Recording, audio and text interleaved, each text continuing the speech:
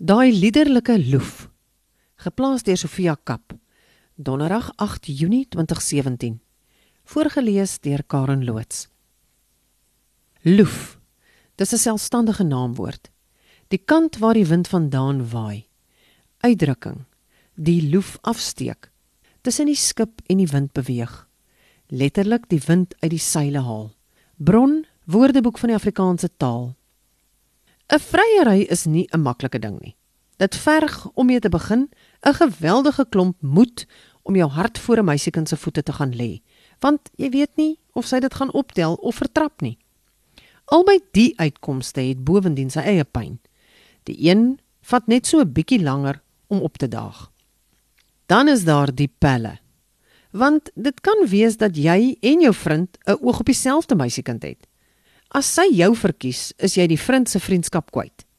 As jy die pel kies, is jy jou hart kwyt. Dis 'n verloorspel. Maak nou nie saak hoe suksesvol 'n man is nie. Die enigste slegter scenario is dat sy die pel se ex is, want sy gaan jou beskuldig van 'n nota, uitruilery, en die pel gaan jou beskuldig van diefstal. Al is jy te naïef om te weet waaroor dit nou eintlik is, waaroor jy moet notas uitruil, of wat dit is wat jy sou gesteel het.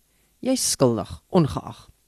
En dan is daar natuurlik nog haar BFF's, haar BFF ACC's, haar BFFL's, haar GBF's en haar homies, wat almal om een of ander rede die gesag het om jou teenwoordigheid in haar lewe goed of af te keer.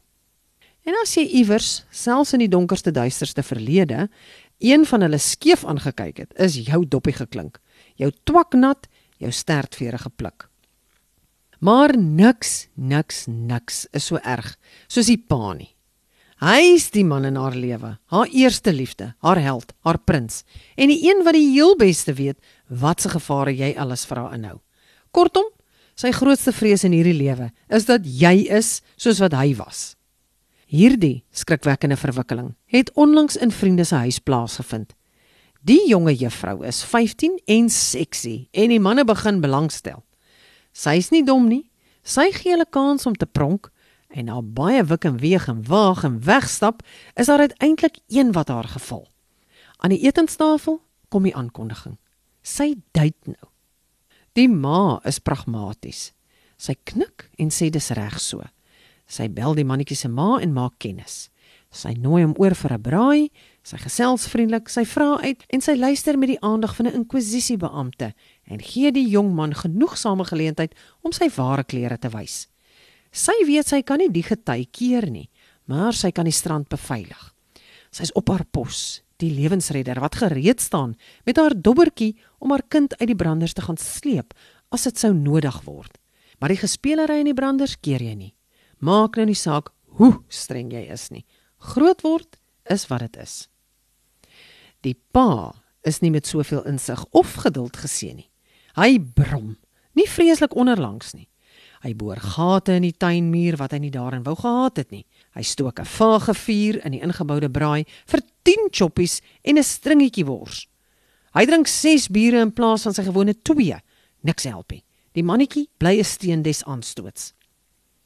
Maar die bom bars toe die tweeetjies na middagete boontoe verdwyn om te gaan YouTube. Die pa is rasend. Wat vir 'n seunskind kyk nie op 'n Saterdagmiddag krieket nie. En wat is 'n getjoep-tjoep in sy huis nogal? Die ma paai en probeer die gemoedere kalmeer. Help liewer vir Boetie met sy skoolwerk. Boetie gaan haal ewige dwee sy boeke. Pa, ek het huiswerk vir Afrikaans, idiome. Wat beteken iemand die loef afsteek? Ek weet nie, bulde die pa.